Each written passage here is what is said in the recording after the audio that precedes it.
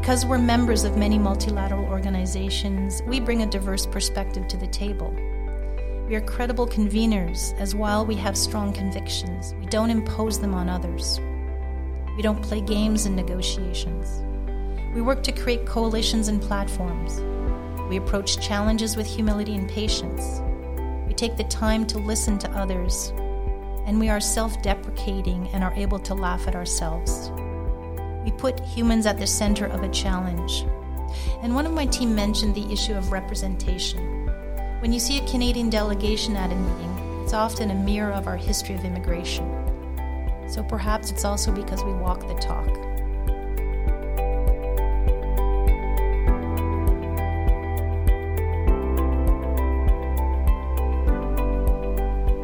Welcome everyone to this new episode of The Next Page, our podcast here at Library and Archives designed to advance the conversation on multilateralism. This episode is part of our Ambassador series, and today I have the honor and the pleasure to have in our studio Ambassador Leslie Norton, who's the permanent representative of Canada to the United Nations here in Geneva, and also to the Conference on Disarmament, and that since 2019 in August, to be precise. Prior to this, of course, she held several senior roles in various areas in the Foreign Office, including humanitarian assistance and disaster reduction. Ambassador Norton, thank you so much for taking the time to be here with us on our podcast. And before we dive into the subject of today's conversation, which is Canada in the UN and in the world, why don't you introduce yourself to our audience and tell us a little bit about how you came to diplomacy and how you became the permanent representative of Canada to the UN? So first of all, let me thank you for the invitation to join you here, and thank you to all your listeners as well. Working for the Government of Canada is not a family tradition by any means. I'm somewhat an odd woman out in that I'm the only one working for the government in my family. I think that I can track my interest in international issues back to my first year of university spent in France in a school with 45 different nationalities, almost like a mini UN. I returned to Canada to complete my university education, spending one of those summers working for an NGO in Cameroon, West Africa, coming out the other end with a master's in international relations. Part of my master's degree included an internship in the Human Rights and Women's Equality Division at UNESCO headquarters in Paris. So the international noose starts to tighten. After my formal schooling, I was fortunate to work for the Ministry of Foreign Affairs as a consultant in the area of my specialization, which was human rights, including being part of the Canadian delegation to the World Conference on Human Rights in Vienna in 1993. You may recall that the 1990s were really the heady days of human rights, as well as for world conferences and summits. So I was now good and bit by the multilateral bug. During a period of cuts in our government, I did get a permanent position in the Canadian International Development Agency, better known as CIDA, where I spent a good portion of my career up until its amalgamation with the Foreign Affairs and International Trade Ministry in 2013. I had a number of assignments in the Africa, Asia, and multilateral branches, including a posting in Dhaka, Bangladesh, in development assistance. I then landed in the humanitarian team, first at headquarters, and over the next 15 years proceeded to do every position touching upon international humanitarian affairs, including as humanitarian counselor in Geneva at our mission here. My last job in the humanitarian remit was as DG for humanitarian assistance, which I did for 6 years, including through the amalgamation period. So like many other ambassadors currently in Geneva, I'm what you call a repeat offender.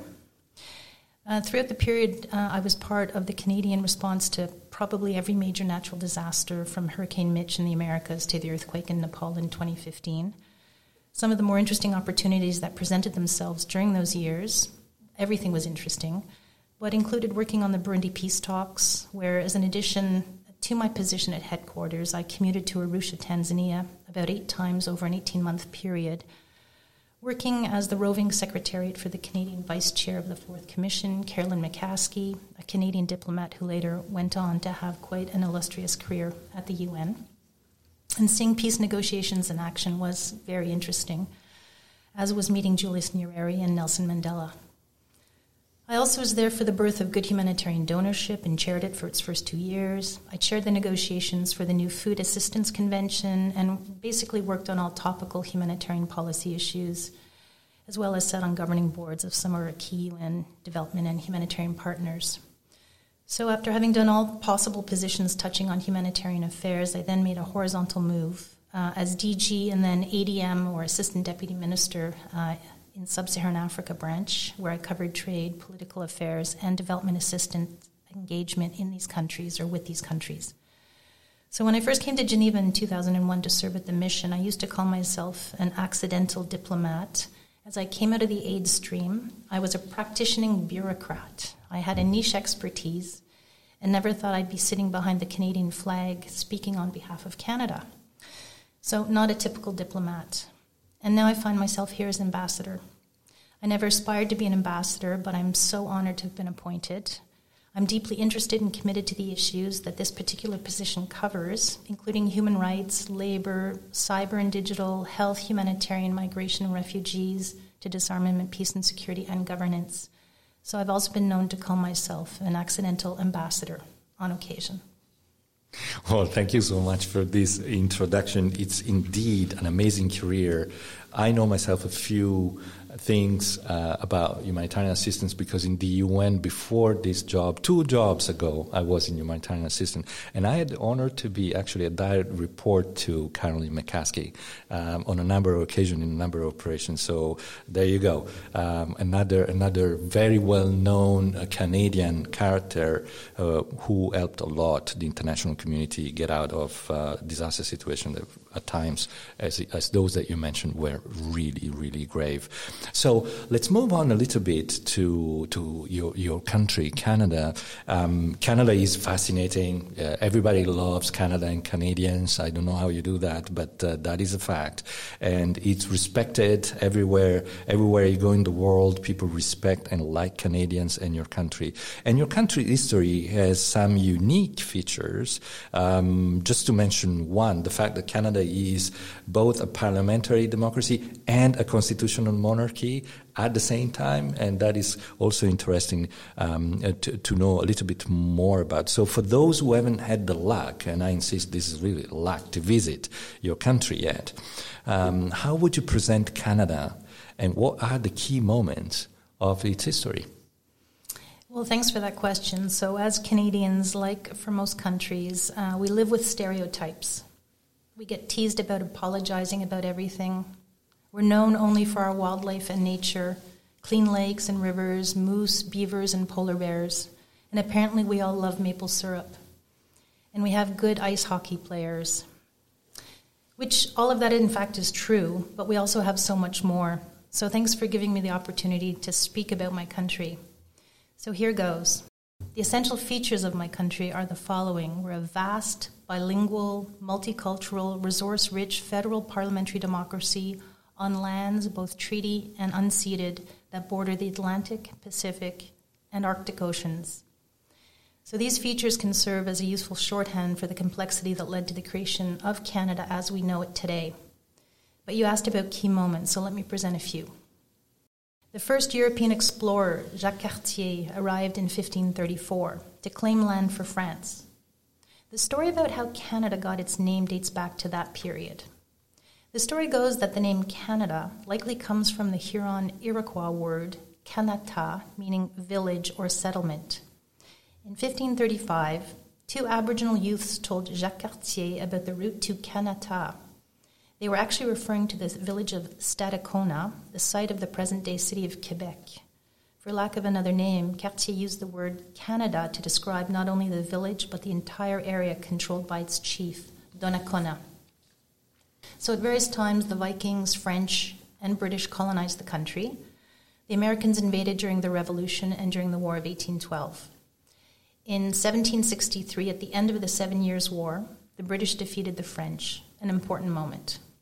While the French lost the war, years later the British would guarantee French language rights, as well as the civil code and religious freedom for the predominantly Catholic French Canadians, which is another important moment. Confederation under the British North America Act in 1867 is the next big moment. The country became quote, one dominion under the name Canada, relying on Britain for defense and oversight of our foreign policy until 1931, with the Statute of Westminster, which was Canada's all but final achievement of independence from Britain. Another important moment. Today we're a confederation of 10 provinces and 3 territories, with the creation of the territory of Nunavut in 1999, an Inuit self-governed territory in our north, which was another important moment in our history. So if you have a map of Canada that dates from before 1999, I suggest you throw it out as it's no longer accurate.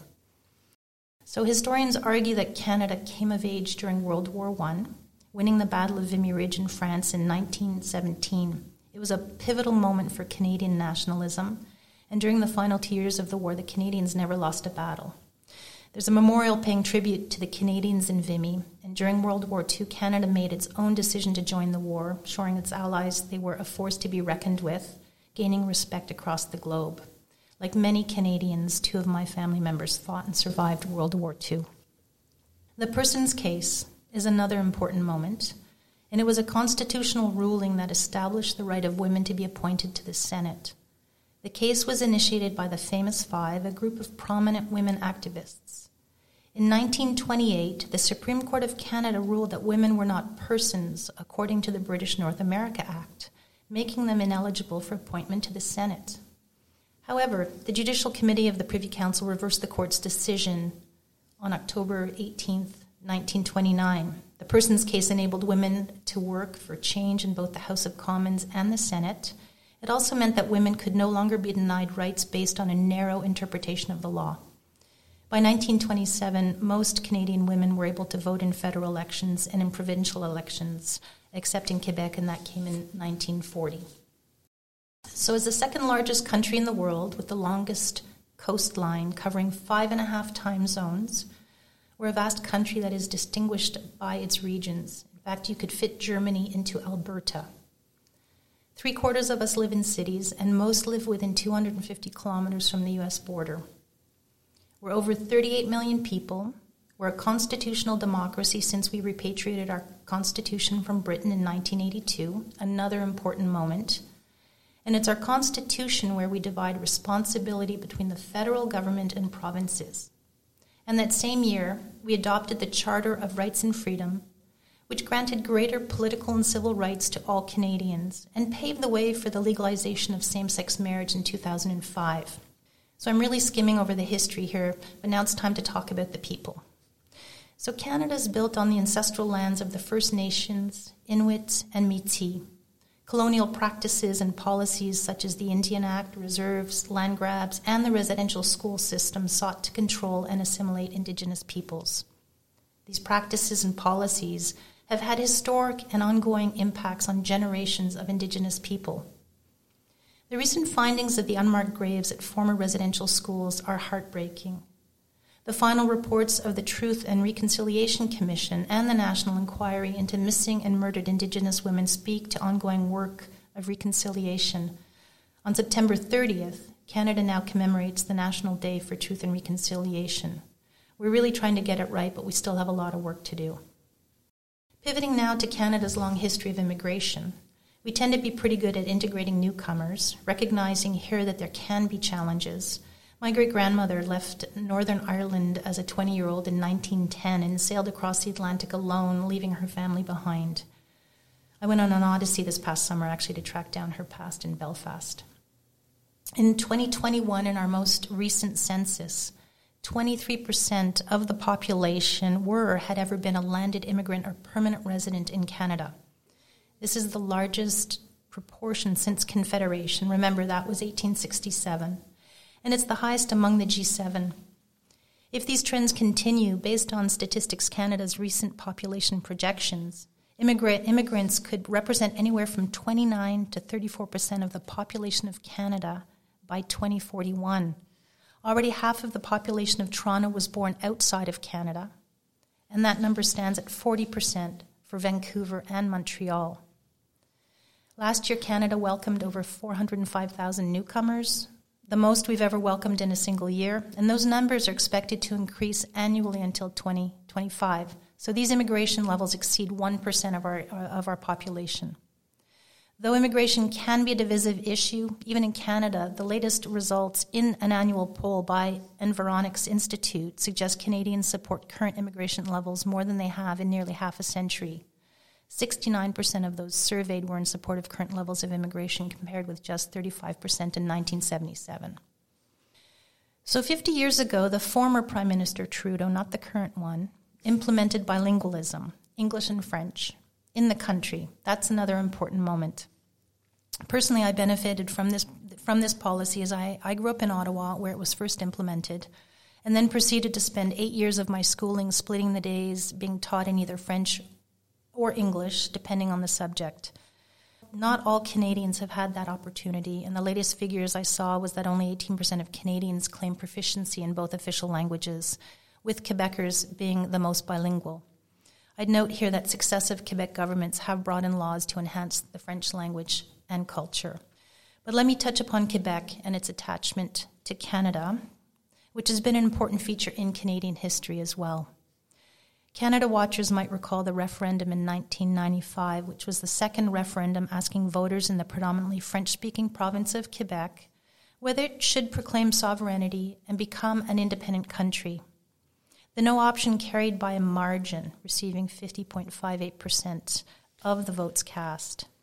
This referendum had followed a number of events, from violence in the 1960s to the 1970 October crisis, which led to the imposition of the War Measures Act, to the election of the Parti Québécois in 1976 and the imposition of French language-only laws in Quebec, to the 1990s, where a federal party, the Bloc Québécois, was created and has elected members in Parliament today.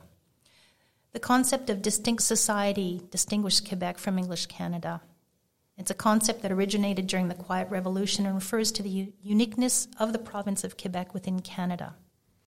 So over the years of my life, Quebec separatism has been prevalent, but we're now living a period of time where surveys suggest that Quebecers don't want to separate. So we've had some dark moments in our history, but the point is that we're trying to own our history, whether speaking about how certain peoples were treated in the past, including racism towards visible minorities.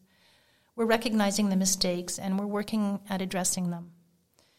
So at this point, I need to apologize to fellow Canadians for the many key moments that I didn't name or skated across or didn't tell with the finesse required. And there are many things that I haven't spoken about, from our natural resources to our incredible culture, from art to literature to music to film and television, to our ability to innovate. Canadians invented insulin. They invented basketball and peanut butter, to name only a few.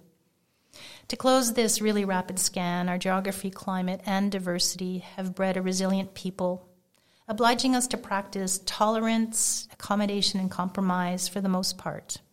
We're a country of over 200 ethnic groups making up our mosaic, rich in culture, where unity is debated and we're not immune to populism and polarization.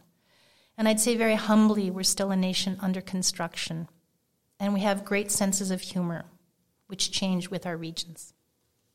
Thank you so much for this rapid overview of so many key moments. I didn't know that you invented peanut butter. Now I'll think about that every time I open my jar in the morning. Canada is the second largest country in the world by total surface. You mentioned that.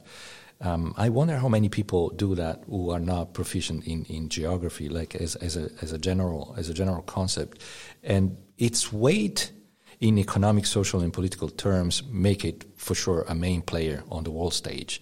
So this is where I would like to take our conversation next, to the role that your country plays in our time. And I would like to start with the American continent. What is Canada's place in the continent, and also in the Pacific region, because you're also a Pacific country? What is that role today, and what can be said about the relations that you have with countries in these regions? So let me begin with the important relationship with our immediate neighbor to the south. With our geography, economics, and culture, pulls tend to be north-south more than east-west in our part of the world. And with that, obviously, comes very important trade, security, and people-to-people ties with our neighbors, the United States. 75% of our exports go to the U.S., and they provide over half of our imports. We're their second largest trading partner, and they are our first. Our trading relationship is based on important continental agreements, most recently the Canada-US-Mexico Agreement, CUSMA, dating from July 2020. And we also have a series of agreements and formal alliances with the U.S. on the security side. So our bilateral relationship with the U.S. is key in our foreign policy. Also key to our foreign policy is our commitment to multilateralism. Because our economy depends on trade, we need rules to ensure peace and stability, and thus that's why a rules-based order is essential to so many small and medium-sized countries like Canada. And as a result, Canada is a member of many clubs, perhaps more multilateral organizations than any other country, but I didn't have time to count. Beyond the UN and all of its agencies, there's the G7, G20, NATO, the Francophonie in the Commonwealth, the OAS. We're shareholders in the IFIs, the OSCE we're a member of, the WTO, APEC, as well as a member of a number of important trade agreements facing the Atlantic and the Pacific. Turning to the Americas, it's a region which is a priority for us. We have historic ties with many of the countries through either trade relations, mining and banking, people-to-people ties, and are due to our development assistance. So as you know, the Americas has its own long-standing multilateral forum, the OAS, which, like the United Nations, was founded after the Second World War. Our membership in the OAS is an integral part of our engagement with the region. For example, within the OAS, Canada promotes inclusion and respect for diversity as a proven path to peaceful, just, healthy, safe, resilient, and prosperous societies that respect human rights. Canada is also committed to its partnership with CARICOM through engagement at all levels. We have long-standing trading and banking interests in the Caribbean. We're committed to helping the Caribbean build resilience and achieve the SDGs. We have over 50 years of a development assistance partnership with Haiti and a healthy-sized Haitian diaspora in Canada. We're one of the top 3 donors to the region, and alongside the UK, we're the largest non-regional shareholder of the Caribbean Development Bank. Finally, it's important to mention that there are millions of Canadians who travel there for holidays annually in the winter months and in the years before COVID. I can confess to having been one of those Canadians in the past when based in Canada. As a Pacific nation, Canada recognizes that the Indo-Pacific region is critically important for the long-term prosperity, health, and security of Canadians. Canada's trans-Pacific trade and security interests and partnerships continue to be strengthened and to take on increasing importance. And this is highlighted through the 11-nation Comprehensive and Progressive Trans-Pacific Partnership, or the CPTPP, our membership in APEC, and our upcoming Indo-Pacific strategy.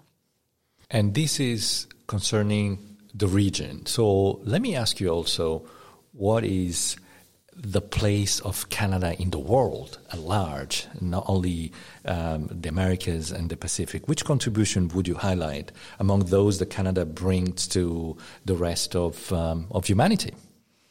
We know that many of the key pressing issues of our time, whether climate change, the COVID-19 crisis, food insecurity, the new dynamics brought by the digital world, the threat of the use of nuclear arsenals, are not bound by the borders of our countries or hemispheres and won't be solved without global cooperation. Canada's history has fostered an enthusiasm on the part of Canadians for policy entrepreneurship and creative problem solving that can help bridge divides. Our national motto, which is peace, order, and good government, and that dates back to that British North America Act of 1867 that I referred to earlier, goes some way to explain what we consider an attachment to defend the rules, principles, institutions, and ideas that allowed a country like Canada to form, to come of age, and to thrive. To quote a former Deputy Minister of Foreign Affairs, these include a rejection of the idea that might makes right, the pragmatic approach to open trade for mutual benefit, and our deep commitment to multi-stakeholder partnerships and collaboration. And the strength of these ideas help explain Canada's conviction in the shared benefits that derive from an international system that's supported by shared rules and institutions for managing international affairs, in which we can live mostly peacefully as a community of nations based on justice and the rule of law, collective interests alongside sovereignty, and the rights and freedoms of all persons.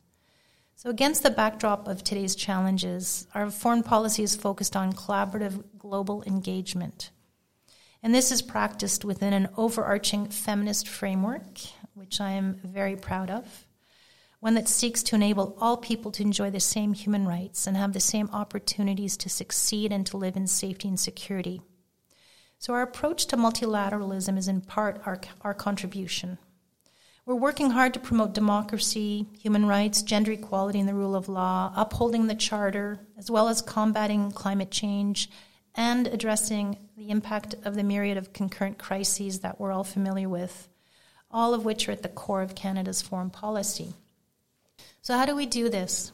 By working closely with diverse partners at the key tables where we have a voice, whether at the UN, via the General Assembly, the Human Rights Council, and other bodies, as well as at the other multilateral organizations that we're members of, including the G7, G20, OSCE, Francophonie, Commonwealth, APEC, to name just a few.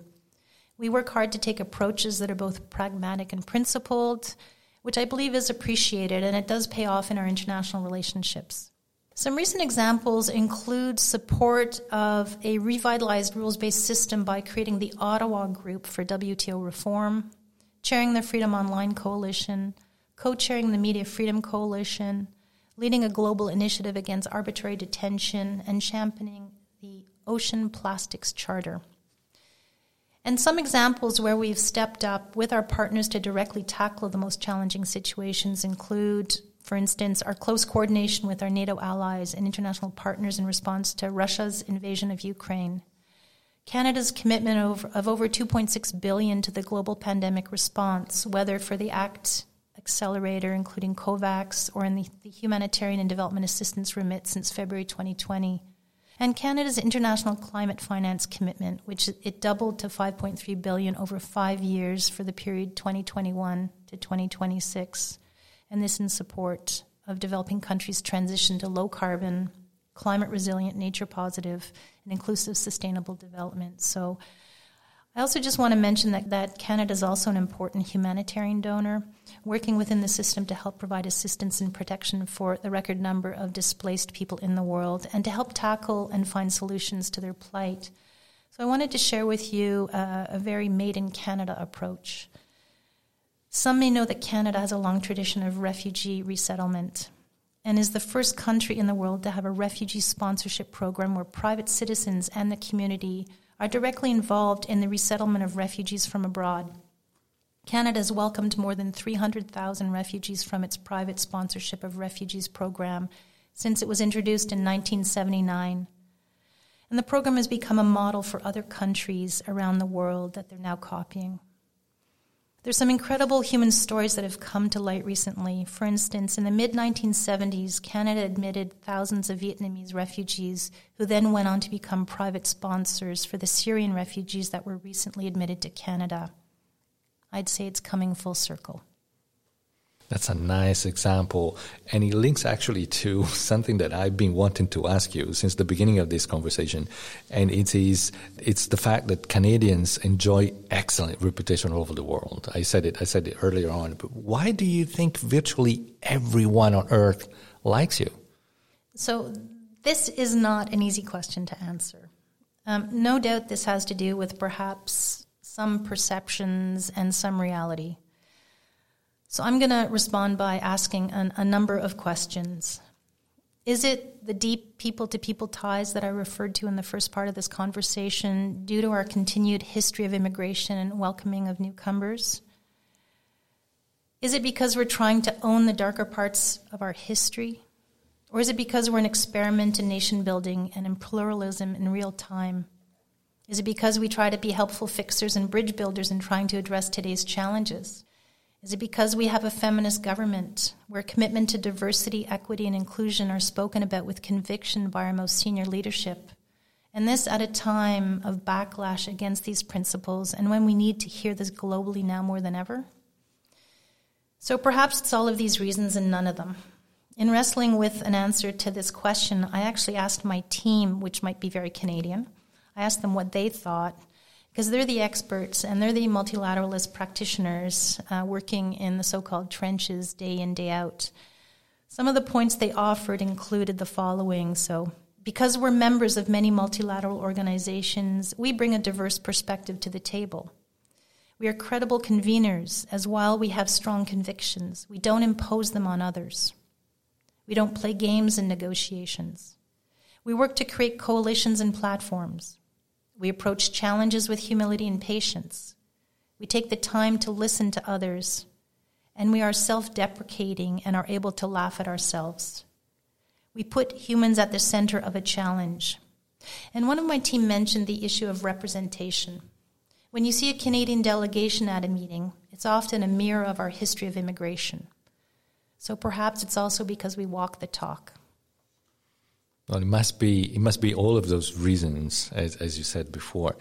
Let me take the conversation to the core of this ambassador series. They all have this central question about the journey of the member state in the UN as an organization, but also as a pact among nations for peace, security, well-being, and human rights. So Canada is among those countries that created the United Nations back in 1945, was part before then of the League of Nations, and has today membership in many international and regional organizations. You mentioned a number of those already, so I won't go there.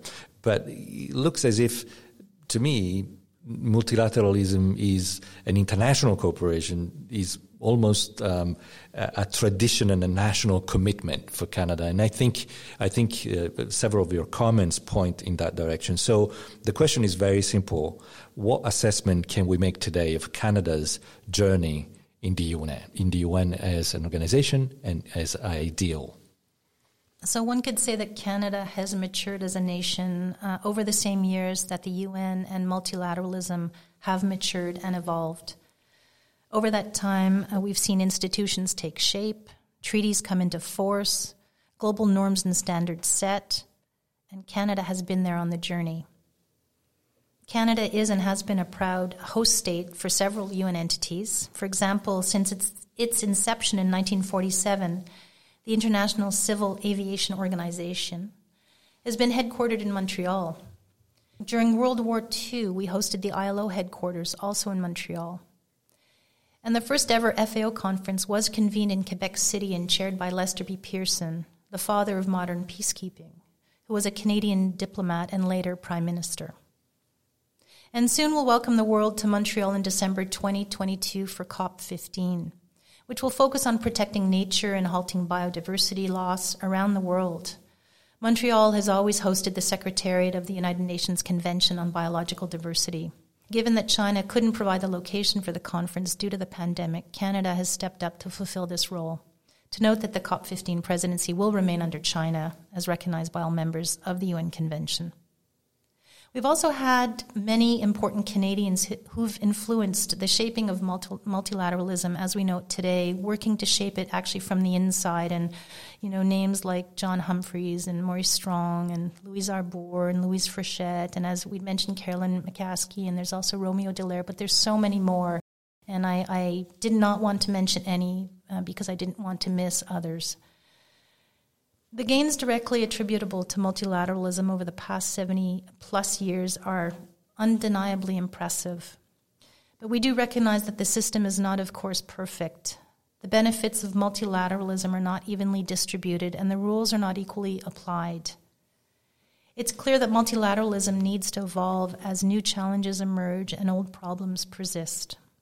And this isn't new to us. However slow, multilateralism is never static. It changes as we will it to. Its gains are collective, as are its setbacks. That's the thing about multilateralism. We're all in it together. As we've been since 1945, Canadians are prepared to do our part. Canadians value community. We're open to the world. We see strength in diversity.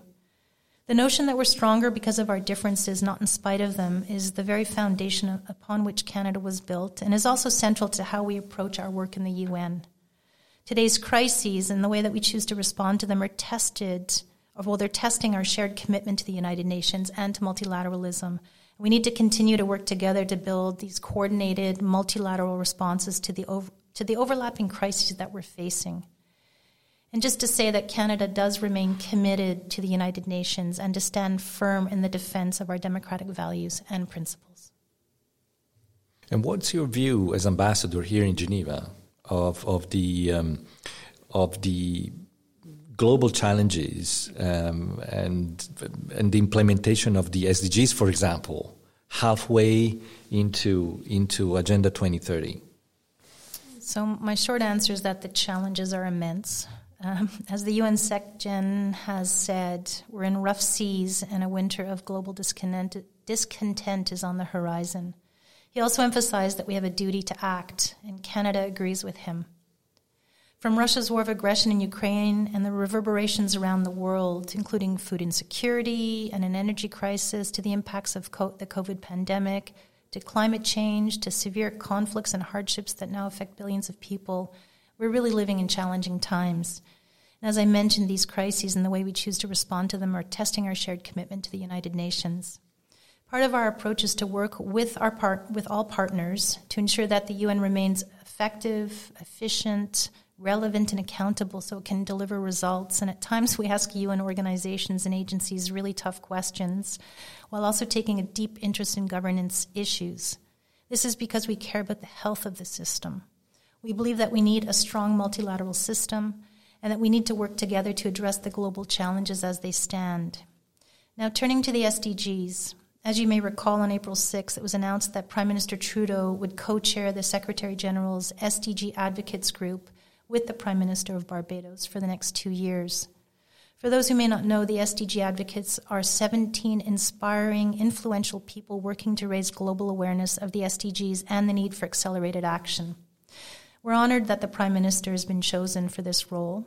It's an exciting opportunity for Canada to reinforce its leadership on the 2030 Agenda, particularly its efforts to advance gender equality and the empowerment of all women and girls, to combat climate change and protect the planet, enable access to quality education for all, and foster diverse and inclusive partnerships for sustainable development. We're also excited to work with partners towards recovery from the pandemic and to get the world onto a more sustainable, peaceful, and prosperous pathway. Since 2016, Canada has co-chaired the Group of Friends of SDG Financing with Jamaica. So it's a natural next step that in response to the COVID-19 pandemic, Canada worked with the UN Secretary General and Jamaica to launch the Financing for Development in the Era of COVID-19 and Beyond initiative, which is a large-scale, coordinated, multilateral response focused on recovery solutions, and it's aligned with the 2030 Agenda for Sustainable Development. 4 leaders' meetings and a meeting of finance ministers helped actually to advance a menu of over 250 policy options to guide response and recovery efforts. And maybe in conclusion, just to say on the home front, our 2030 Agenda national strategy called Moving Forward Together is committed to whole-of-society engagement in the SDGs, recognizing that everyone has a role in realizing sustainable development. When you look at this community of states and nations together under the umbrella of the UN, in your view, how should a country make itself useful to this community of the UN, the United Nations, more than the organization itself, the United Nations, in order to uphold multilateralism, maintain collective security in the future? You ask a really good question, and that's really the crux of the issue facing us, and there really is no magic bullet. But first of all, I think we need to build trust so that we're willing to work together to build these coordinated multilateral responses to the plethora of crises that we face today. So building trust is essential, and this can only happen through dialogue. We also need to continue to build healthy UN institutions and agencies. We need to exert appropriate stewardship, not for control, not to harm their independence, but because we care about the system and its good function. And we need to ensure that they have adequate funding. We need to protect the process, and we need to get processes right. The journey through a process sometimes brings as much in value in building multilateralism as the end product, sometimes maybe more. And processes need to be inclusive. So we need to commit to working with partners and to ensuring that the voices of those most affected are heard. We need to work to find innovative solutions to challenges, and we need to continue to develop new tools to help tackle today's challenges. As a system, we need to be able to learn from our mistakes, and we need to hold up the Charter and make sure that those who violate it are held accountable. Really, maybe in conclusion, is the same hard-won lessons we've learned and continue learning as a diverse nation apply to our approach to multilateralism. The importance of listening to all voices, looking for common ground, not being afraid to lead, but also knowing that we have much to learn. We're keeping faith in the system, even as it's challenged, because the sum of what can be achieved collaboratively is greater than all of its parts. As we wrap up this episode, Ambassador Norton, if there was one or two things you want our audience to remember, what would that be? Well, I'm actually going to put out 3 points if I can. So I just wanted to start off by saying we hear a lot of messaging that the UN is broken and not functioning as it should or as it's meant to. And we know that the system is not perfect. The reality is if the UN didn't exist, we would have to create it. Although what we would create today would look quite different from what was created post-World War II, if we could agree and get to consensus. But against this backdrop, there are many parts of the UN that have been functioning effectively that we don't hear about. For instance, the UN and its partners reached over 107 million people with some form of assistance in 2021. This is not nothing. And there are so many good examples from the operational funds and programs and specialized agencies. So not only are UN agencies providing services directly to people who need them, but they're also critical partners to Canada and other member states in delivering some of our own top priorities. For an example, IOM and UNHCR have been essential to Canada's efforts to resettle tens of thousands of refugees from Syria and more recently from Afghanistan. Second, we're living a moment of change in Geneva, with 3 new leaders heading up the ITU, the first ever woman in its history, the ILO, the first ever African in its history, and there's a new High Commissioner for Human Rights. Perhaps this change in leadership will help propel us forward in the direction we need to move. And finally, and most importantly, it's always good to be reminded that the UN is about people. So let me use this remaining time to express my heartfelt gratitude on behalf of Canada and all Canadians to United Nations personnel, past and present, in the Secretariat, in the funds and programs and specialized agencies, in headquarters with a plural, and in the field. I just want to say thank you. We're in your debt. Well, Ambassador Leslie Norton, Permanent Representative of Canada to the United Nations in Geneva, thank you so much for being with us on the podcast.